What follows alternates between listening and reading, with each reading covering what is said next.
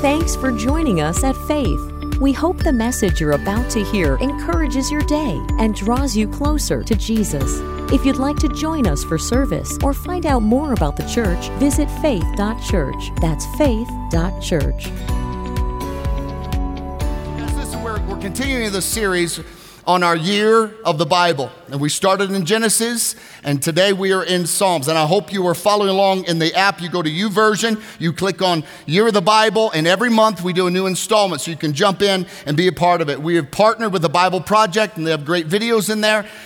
And so let me encourage you to be in the Word. Let it be a part of your life, your family. Read the Word, read the passage, maybe do it after dinner. Spend 10 minutes a day with your family, with yourself, studying the Word, asking God to apply it to your life. And we have some great stuff from our team that put the content on there. So let me encourage you to do that. We've been on a journey, though, as we've seen from Genesis, God's heart and plan for man. And that plan for mankind, humankind, was to be in relationship with. That's why He made us. That's why He made you. That's why He created you. So He created you to be in a relationship with you. But something tragic happened in the garden. It's the great fall. Adam decided, I don't want my life to be what God has called it to be. I want it to be something else. And the moment that Adam heard the invitation from Satan and he ate of the tree of knowledge of good and evil, he was saying, I don't really need God. I can be my own God. And from there, sin has impacted us. It impacted who we are. So everything from Adam forward was corrupted and stained by sin. So we've seen that in the scriptures, but we've also seen God's heart to redeem mankind. Today, we're going to be looking at a passage in Psalm 110. It's incredibly special. And this passage today, it's incredible because it is a conversation that's happening between God and Jesus, found right in the middle of the Old Testament. Now, most people think God is mean old daddy God and doesn't like us and hates us, and His wrath is just trying to find some way to get to us and destroy us. And Jesus is trying to hold God. Oh God, no God, no, you hold up. I'll take care of them. And Jesus, you better take care of them, because if not, I'm going to wipe them out. And that's what we think God is, but we forget it was God's idea to send His own Son to redeem our sinful butts so that we can be in relationship with Him. Amen? Sometimes words come out of my mouth. Then I go, did I just say butts? I did. I'm going to own it. Let's just keep going. And we find this heart of God in Psalm 110. It's one of the most fascinating Psalms. It's also one of the most important Psalms because it reveals to you this truth that God has been pursuing you. God has had you on His mind from the beginning of time. That God Himself has been pursuing you. He's been after you. He's been making a way to rescue you because He loves you. I hope you know that God adores you and loves you. Just for a good mental exercise today, let's all say together, God loves me. Let's say that. God loves me. But this Psalm of 110, it's the most quoted in the New Testament. And we're going to read it in just a moment, but I want you to put yourself in the place of where David is. He's writing this psalm. Humanity finds themselves corrupted, not because they did corrupt things. Now listen to me. Mankind was not corrupted because they did corrupt things. They did corrupt things because they were already corrupted. See, when sin entered the world, it changed our identity. Well, that's not fair. I agree. But that is the enemy that we have, Satan, that deceived Adam, because the enemy wanted to destroy God's purpose for your life. We don't sin and then because of that become sinful. We sin because we are sinful. Isn't that encouraging? this idea of sinner, it is in our DNA. It's our identity. It's our instinct. That's why you don't have to teach little kids how to get mad, pitch fits, scream, hit, bite. If they could form words, they'd curse at you too. You know they would. Why? Because they are born with a nature that is not pretty. And this idea is called the total depravity of mankind. You don't become a sinner, you're born a sinner. Because of Adam, as I've already mentioned, Adam chose to go his own way. Paul says in Romans 5:12, sin came into the world through one man, meaning Adam, and death through sin. And so death spread to all men. This word is Anthropos, which means right here, which means all mankind. Male, female, all mankind. Male, female. No other genders, male, female. Just clarifying. But the reality, listen, you should clap more when I talk about Jesus redeeming us than those little statements. We just move on from that. But okay, so we also find Romans 5:15 says this, many died through one man's trespass. So this is the status of us. Romans 5:16, judgment following one trespass brought condemnation. Romans 5:17, because of one man's trespass, death reigned through that one man. Romans 5:18, the trespass, the sin of Adam, of that one led to condemnation for all men. Everybody say, all men. By the one man, verse 19, by one man's disobedience, the many were made sinners. Man, this stinks. I mean, I don't have a choice. No, we're all born depraved. And so David's writing this psalm with knowing all humanity is deprived. All humanity is stained by sin, which could not be removed under the old covenant. The animal sacrifices of the law that we read about in the scriptures could not be removed. They could not remove sin. They could not remove the shame of sin. They could not remove the guilt of sin. All those sacrifices would do was push it forward. But the sin, the stain, still remained. From Adam, sin entered our DNA. But God, everybody say, but God. This is the good part. But God, from the beginning, set in motion a plan to save us. To save us from sin, to save us from ourselves. And so mankind is corrupted when David is writing this psalm, corrupted by sin on a pathway to self-destruction. It's the same today. A person who rejects God by rejecting his son, Jesus Christ, a person who is living a life of sin is the furthest thing from free, is the furthest thing from freedom than they could ever be. They are self-destructing. This is what sin does. And leading up to this psalm, when David is writing, all the people of the nations rejected God. All the people of the nations chose to go their own way. God then selected his own. He chose a man named Abraham, and he set him apart. And he gave promises to Abraham. And he chose Abraham to bring forth the answer to the world's problem, to humanity's problem. He chose Abraham that through his lineage, through his line, that one would come who would undo what sin has done in the lives of humanity. That one would come through Abraham's line who would crush the head of Satan. And so he chooses Abraham. The rest of the nations are worshiping other gods.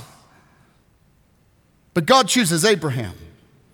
And God sets this people apart that were called the Hebrews, and they were called the Jews, for the purpose of bringing the one who would save us from what corrupts us. This is a good God that's not angry. He's not disgusted at you.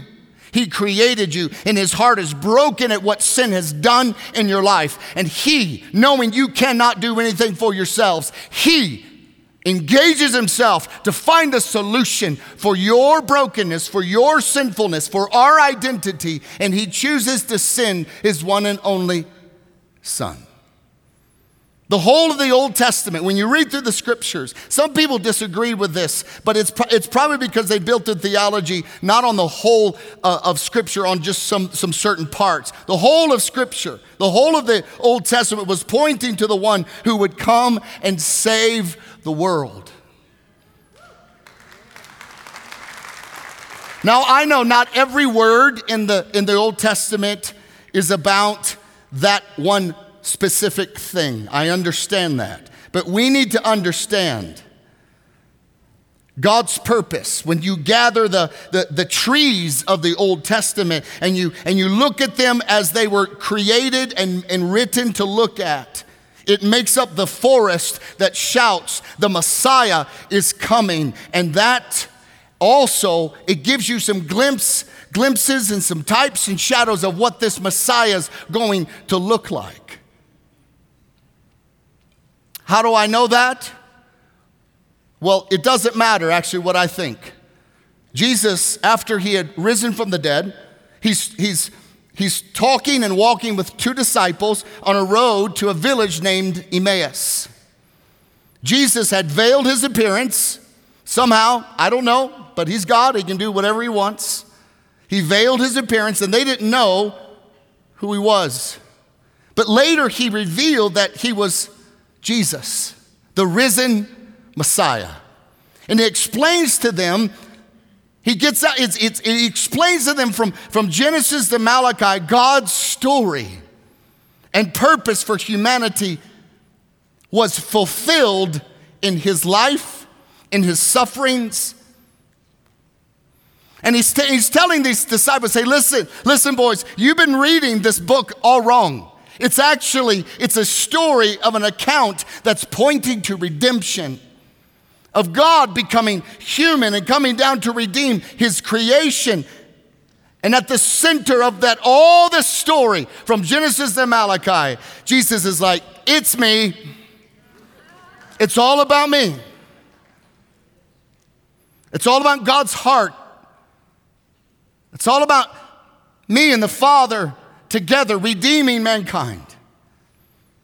And so Jesus, Luke 24 says, everything written about me in the law of Moses and the prophets and the Psalms, that's where we're at today, must have been fulfilled. And Jesus has fulfilled it by his life, death, burial, and resurrection. So here in Psalm 10, the most important psalm of all the Psalms, we have what David wrote, and I'm just going to read it. I'll read the whole psalm, and then we're going to walk through it, and then we're going to take communion in just a moment. But Psalm 110, the Lord says to my Lord. Now, this is David writing. The Lord says to my Lord. Now, first you're going to read this and go, I don't really get all that, but you will. Sit at my right hand until I make your enemies your footstool. The Lord sends forth from Zion your mighty scepter, rule in the midst of your enemies. Your people will offer themselves freely on the day of your power. In holy garments from the womb of the morning, the dew of your youth will be yours. The Lord has sworn and will not change his mind. You are a priest forever after the order of Melchizedek. The Lord is at your right hand. He will shatter kings on the day of his wrath. He will execute judgment among the nations, filling them with corpses. He will shatter chiefs over the wide earth. He will drink from the brook by the way, therefore he will lift up his head. This is an incredible psalm. And in this psalm, Psalm 110, there are two ideas that are introduced. And these two ideas is what the whole of Scripture sits on. It's actually the whole of Christianity sits on these two ideas that are brought up and laid out in this psalm. And it's this: Jesus, our Messiah, is our great King, and he is our high priest. Now, we hear that, we go, okay, how does all this work? And I don't know, drinking water by the brook, and who's this Melchizedek guy? What is all this stuff?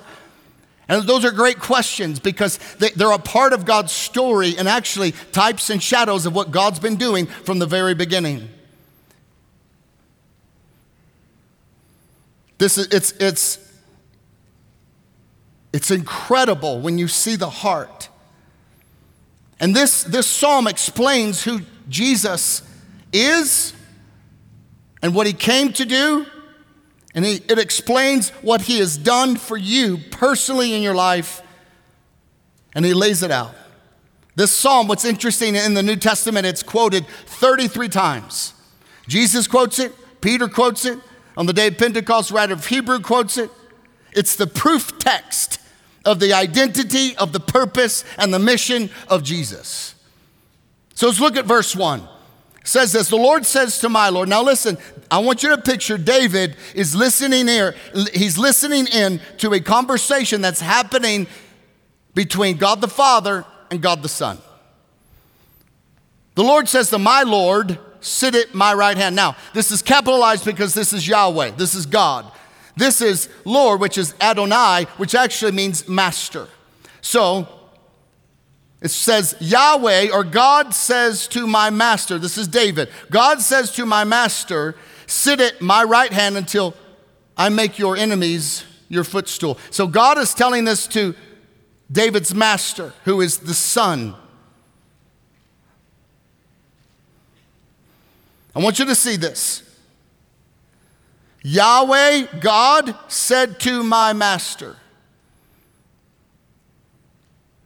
So what I want you to catch, so David he's already the greatest king of Israel. David, the man after God's own heart. The one who had a relationship with God and like no other. The greatest king, writing this, acknowledges there are two persons. He's listening to this conversation between two people, and he acknowledges that both of them are higher and greater than he is. God and my master.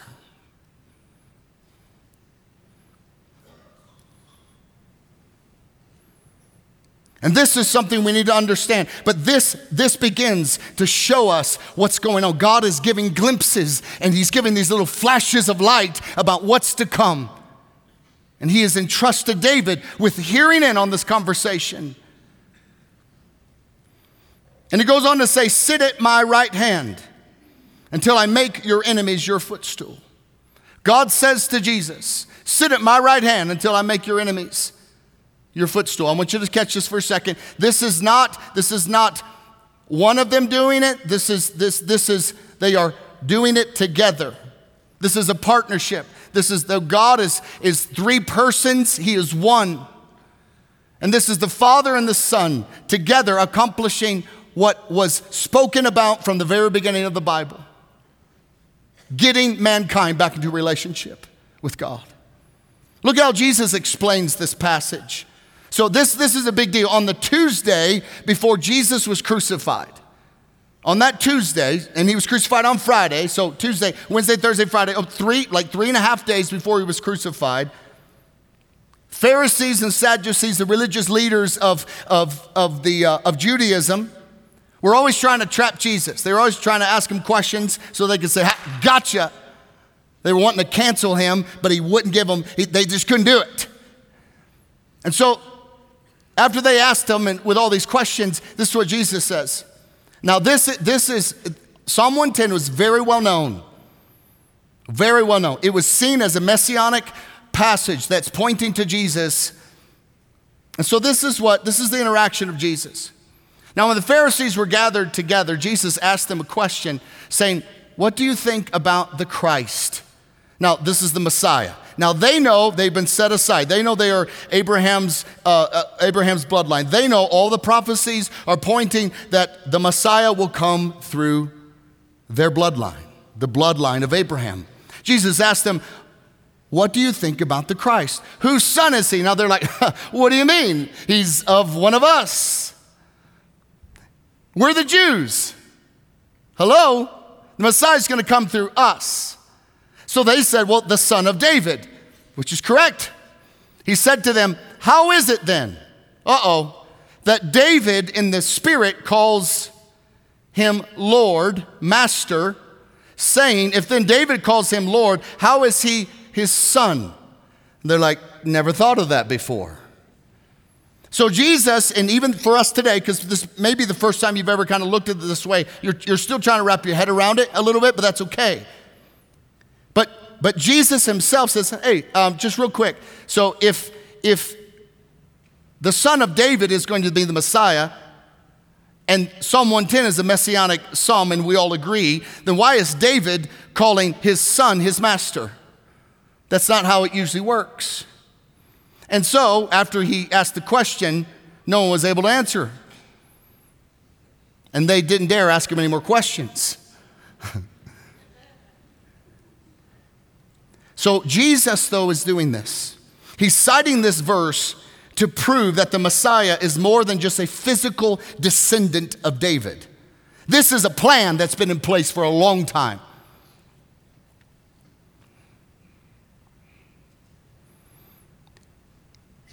This is the reality that Jesus is telling them, this Messiah, that himself, yes, I am from the line of David, but I'm much greater than what you realize. I'm also God. And they didn't see it. In Hebrews, it's quoted, this passage in Psalm 110 is quoted to prove that Jesus is greater than the angels. And what Jesus is saying is that God became flesh. What's going on right here? Jesus, I want you to catch this. Jesus is talking about the incarnation right here. He's speaking that Psalm 110 is pointing to the incarnation, that God would send his son who is fully God, but also is fully man. It's the understanding that in order to save us, God has to become one of us. In order to take the punishment that humanity deserves, God himself will lower himself to become humanity. But he will be perfect. Though we are born corrupted, he was not born corrupted. Though we will fall and fail, he did not fall or fail. Jesus lived the perfect life.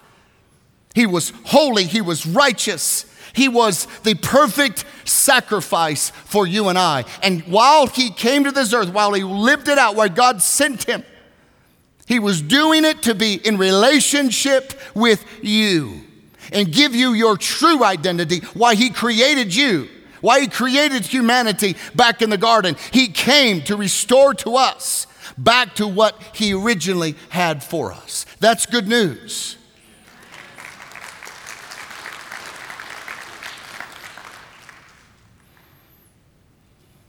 And what I love about Psalm 110 is, I've already mentioned it, it's Jesus standing as one with God against the enemies of God's creation.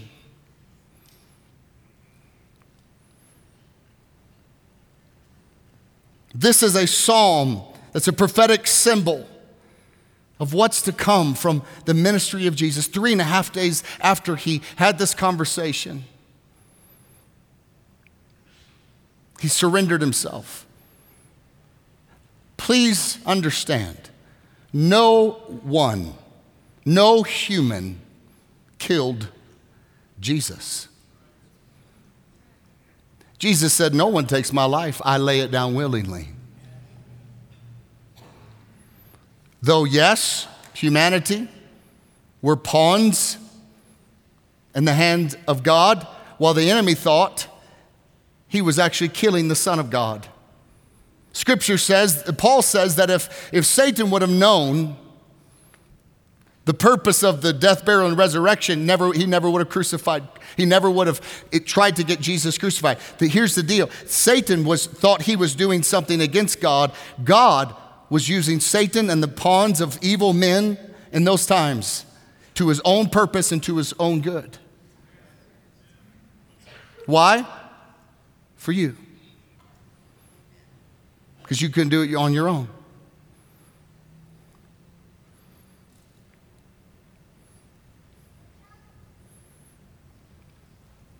And this idea that Jesus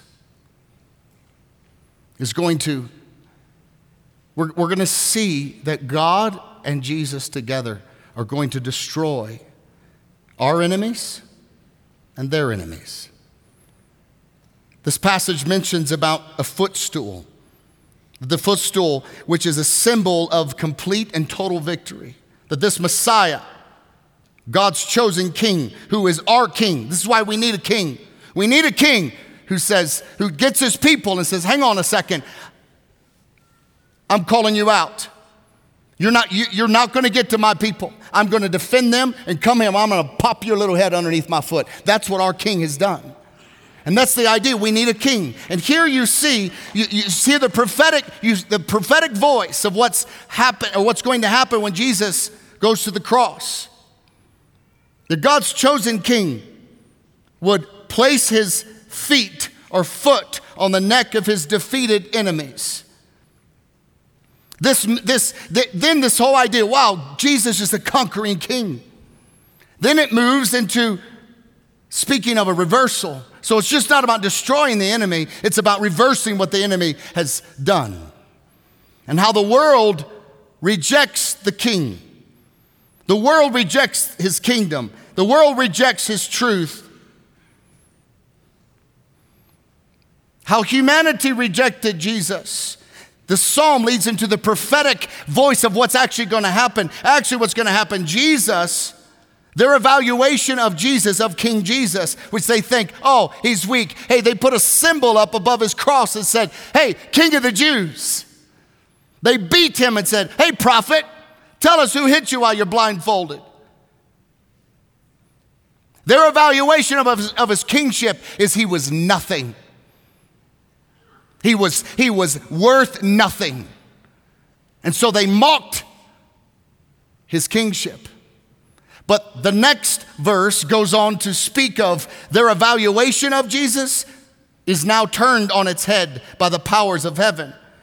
And it goes on to say, the Lord sends forth from Zion your mighty scepter. Rule in the midst of your enemies. This is God and the Son moving forward with his mighty scepter. This mighty scepter is a symbol of the king's absolute and total domination, strength, authority, power. But once again, it's in partnership with the Father. In this, the scepter extends from Zion, the land, the nation that God carved out to preserve his people so he could bring forth now the Messiah. This scepter extends from Zion. Extends from the people that were set apart. But it doesn't stop until all of the enemies are his footstool. He rules in their midst. This language literally means the Messiah will sit with his feet on the enemy's neck and he will rule as king. That's good. You need a king like that. You need a king like that. Now check this out. We're mentioned in this next passage. This next passage, God telling Jesus, your people will offer themselves freely on the day of your power. That's us. In holy garments. Where did we get these holy garments from? I'm not holy. Apparently someone purchased them for us by his own blood. Jesus. On the day, we're going to stand freely with him. In other words, willingly, of our own will. I'm with you, Jesus. You're my master. In our holy garments, from the womb of the morning to the dew of your youth will be yours. This is just a reality of strength and freshness and life. And we're mentioned. So this Messiah, Jesus, that David is seeing in 110. Now we look back and go, oh, I see it. We'll have followers. We'll have disciples who freely join him in the day of battle. And with great joy and immediate obedience, we, the people of God, will obey his commands. And they're following their king. And you can hear the words of us disciples and the followers and how David sees it of the Messiah. These followers, these disciples, now I want you to hear this today. This is who we are to be today. Have fully and totally seen and submitted themselves to the greatness of this Messiah, Jesus. They acknowledge his superiority. They acknowledge he is their master. That we gladly give up anything for him and do anything that he would ask us to do. Nothing is too great for these people, for them to do for their king. Nothing is too great for them to give up on behalf of their king, because they stand in the midst of the family of God. It is their purpose. It is their calling. There's none of this, hey, Jesus, will you just come and meet me where I am, and can you adapt some of who you are to fit me? No. These are people who say, oh, by the grace of God, I was corrupt, I was nothing, I was sin itself. But Jesus, because of you, you have given me a new life, a new mind, a new heart, new desires. I don't define who I am, you define who I am. I don't define how I live my life, you define how I live my life, because I'm all yours.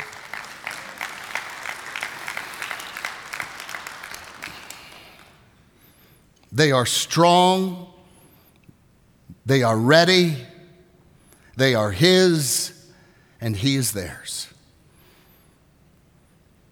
A commentator, Walter Chantry, writes in a writing, Praises for the King.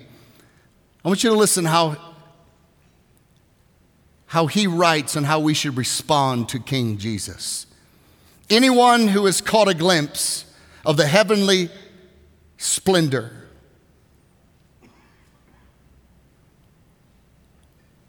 might have been with Christ, who do dwell to imitate the saints of old passage. That's some old English there, but then we'll get to this. It is only appropriate to worship him with deep reverence. You may pour out great love, now listen to this, in recognition of your personal relationship with him. He is your Lord. You are his, and he is yours. However, you are not your own. He is Lord and Master. You are servant and disciple. He is infinitely above you in the scale of being. It is wrong to sway over, or to allow his kingship to sway over you, and you think it's about you. We, as followers of Jesus, see Jesus as our king. We honor him. We obey. We confess. And we worship, because he is our king. He is not our pal. He's not our homie. He's not our bro. He is conquering King Jesus.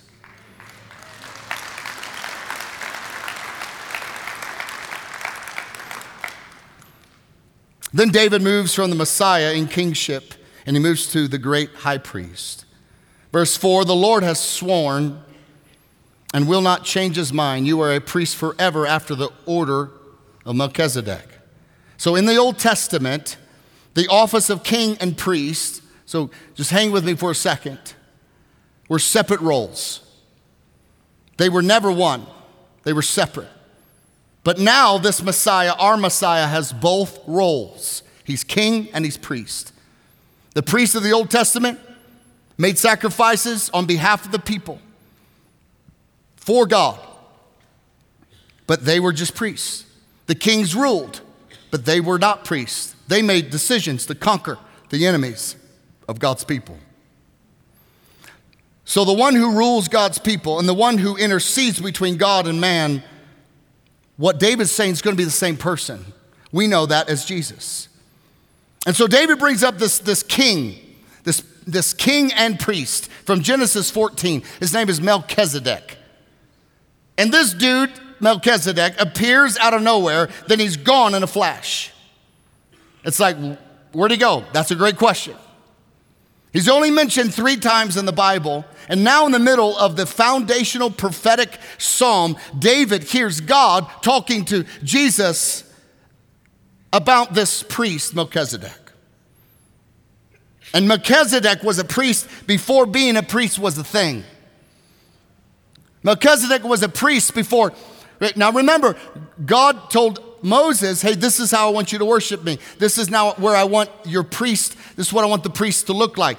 I want all the priests to come from the line of Aaron. But actually, this priest and king shows up before the law. Now, the law was given to the Jewish people to preserve them, to preserve their bloodline, so that they wouldn't be seduced by the other nations and by other gods and the other worship and all the pagan and all that kind of stuff that was going on, so that they could remain pure, so that Jesus could come through them. But now Melchizedek was before the priest was a thing.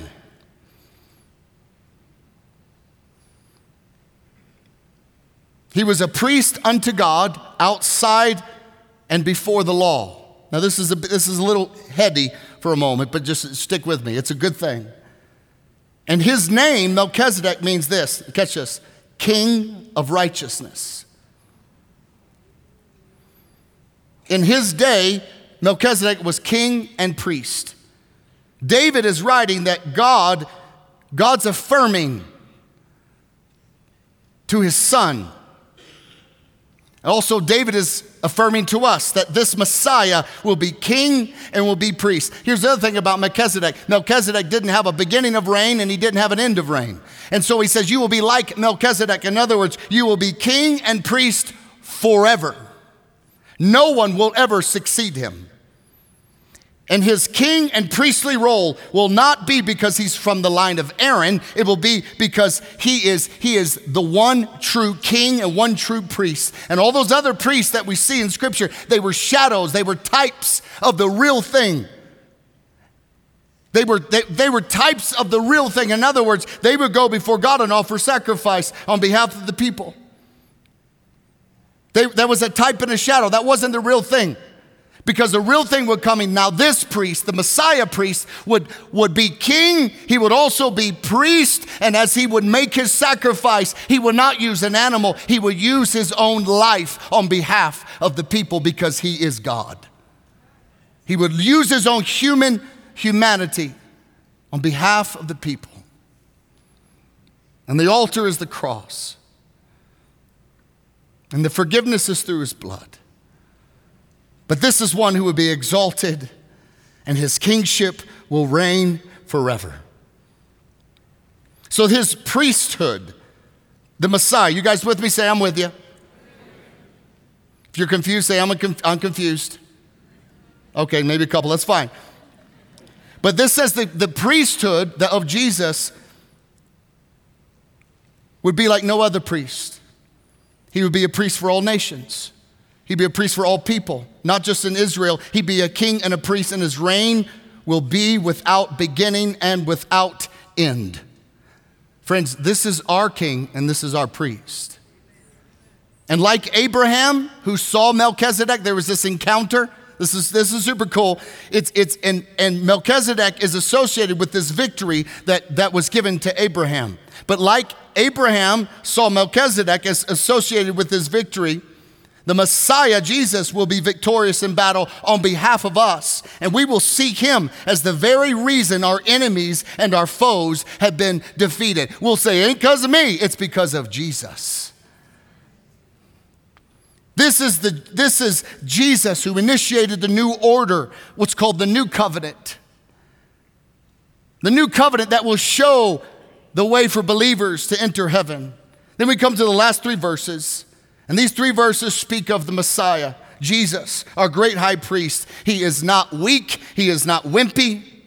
These last 3 verses move us into the book of Revelation. Because you have to understand the work of Jesus is still manifesting on the earth. So he hasn't returned yet. He hasn't risen the believers who are asleep, or he hasn't given us new bodies. Whether you think, bless you, see, you need a new body. We're still corrupted. So his work hasn't fully been done yet in our life, his dominion, his rule. But this speaks of it. The Lord is at your right hand. He will shatter kings on the day of his wrath. He will execute judgment among the nations, filling them with corpse. He will shatter chiefs over the wide earth. He will drink from the brook by the way. Therefore, he will lift up his head. This is about completion. This is about the return of our Lord Jesus Christ. This is about us completing our purpose as his people on this earth, being lights in the midst of darkness, being salt in the midst of very difficult times, being heralders of truth, living a life that's different from the rest of the world. And this day will come. But this whole passage of 110 brings us to this reality of this psalm reveals that we needed someone to come and conquer our enemies and someone to come and save us from our own selves. That's just the reality. It reminds us of that today. So if we can, let's stand to our feet.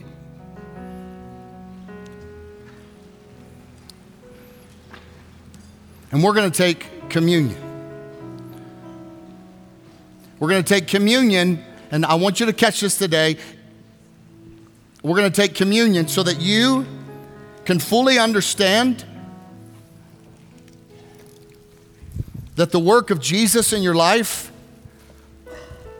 was not because you earned it, not because you deserve it, not because you did something to get it. It was because God, in his love and kindness towards you, knowing you were depraved, you had no good within yourself. This psalm reveals, now hear me today, we cannot save or free ourselves. We can't. We cannot fix ourselves.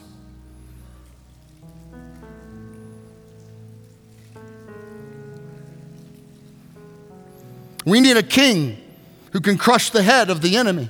We need a priest who can forgive us and give us a new life.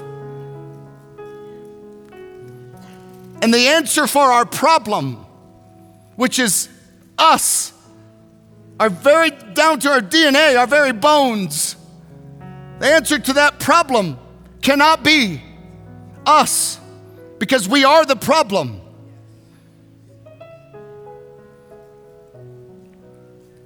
So the Christianity is not about making you a better version of you. No, you stinks. Christianity is that Jesus, by his care and love, sent his son.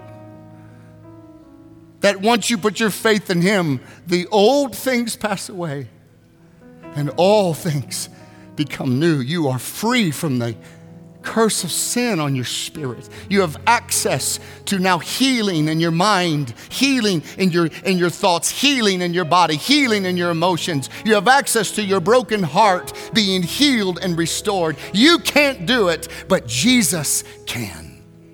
That's the reality of Psalm 110.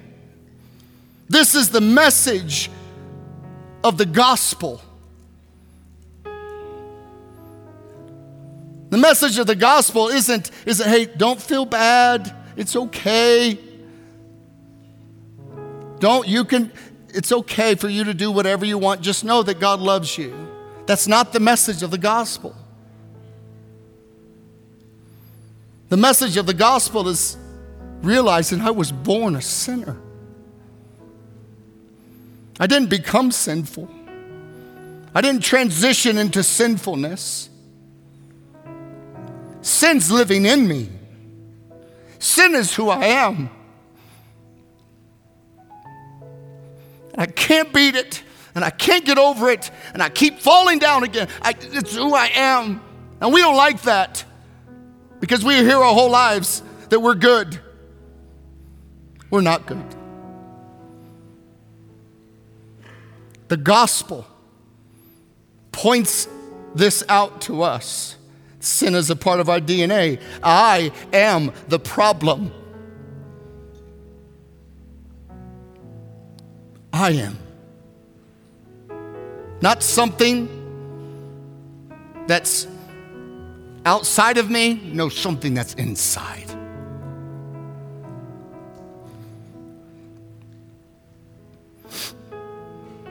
And the heart of the gospel is you cannot blame for your sin. You can't blame your desires for your sin because your desires are sinful. You can't blame your heart for your sin because the Bible says your heart is deceitful. You can't blame the systems around you. You can't blame the government. The gospel of Jesus Christ invites us to see ourselves as we really are. We were born the problem. And in those moments that you realize, actually, this is what the gospel says, we then repent. We then see the love of God. We confess, Lord, I realize I'm the problem. It's me. It's who I am. It's what's inside of me. And we say, but Jesus, I believe you came to save me, from my sin. I put my trust in you. I put my hope in you. That you, Jesus, became everything that I am. Cursed on a cross. You would be beaten so much, it would be like men would want to hide their faces from you. And I realize today, God, I like Isaiah 53 says that I'm like a sheep, just like the sheep I see. It says that all have gone astray. All have gone their own way. And I see, God, that the punishment that I deserved was placed upon you.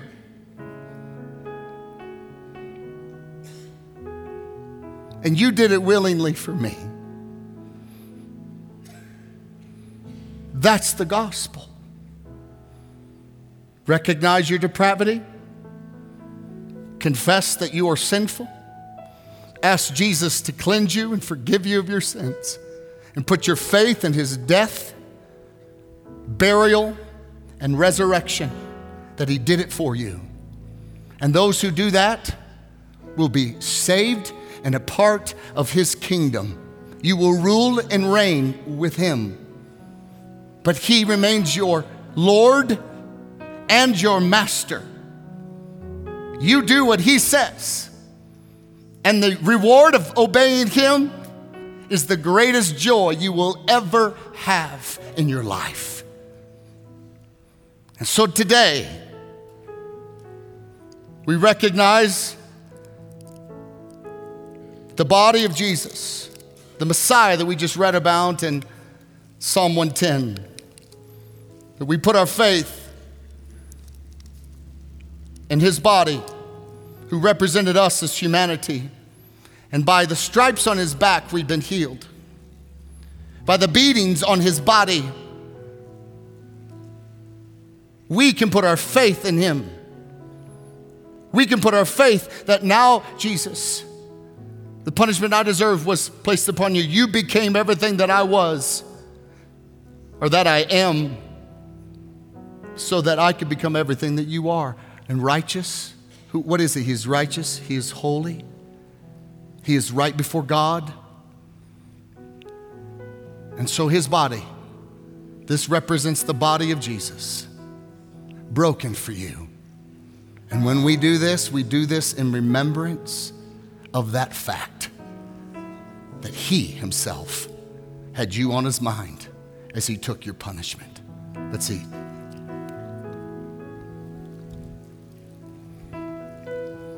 This little cup of juice, nothing special about it. But you know what is special? What it reminds us of. That he poured out his blood for you. For you. Because you couldn't pay for your own sins. And this blood represents all those who put their faith that his blood covered them and forgave them and cleansed them, could live a life without shame or guilt. Oh, what a beautiful thing. Can live a life free from your past mistakes. Can live a life free. And you put your faith that his blood purchased you. You don't belong to yourself. He purchased you. And you're so thankful you don't belong to yourself because of who yourself was. Lord, have mercy. But he gave you a new life. And so we drink this today, remembering that our life isn't ours, that we are the children of God because of Jesus. Let's drink together.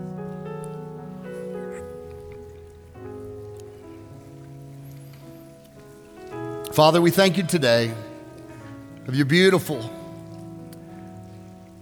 heart and love towards us. Lord, I want to thank you for this prophetic psalm that lays out the reality of Jesus. And Lord, today I want to pray that all of us here have a new understanding of our condition before you, that we would not be tempted to return to shadows of the past. We would not be tempted to return to the sins that plagued us before we were set free. That, Lord, today we lift our eyes and we lock them on you. And we declare you are our Lord and you are our Master. And so, Lord, today may we leave here understanding the great beauty of your care and love for us. If you could just remain with your heads bowed for a moment. If you're here today and nobody's looking around and you recognize that you have not given your life to Jesus and you would want to do that today, nobody's looking around, just as a sign of faith. If you want to give your life to Jesus and become a part of his family, just raise your hand right where you are right now and receive the grace of the Lord. Just raise it up. Thank you. Bless you. Thank you. Thank you. You can put your hands down. I'm going to lead you in a prayer. It just acknowledges what you've already put your faith in, and that's Jesus. So let's pray together, church. Lord Jesus, forgive me of my sins. I recognize I'm a sinner, and I put my faith in you, Jesus, and what you've done for me through your death, through your burial, and through your resurrection. And from this moment forward, I'm yours. Do with me as you want. In Jesus' name, we all say amen and amen. Come on.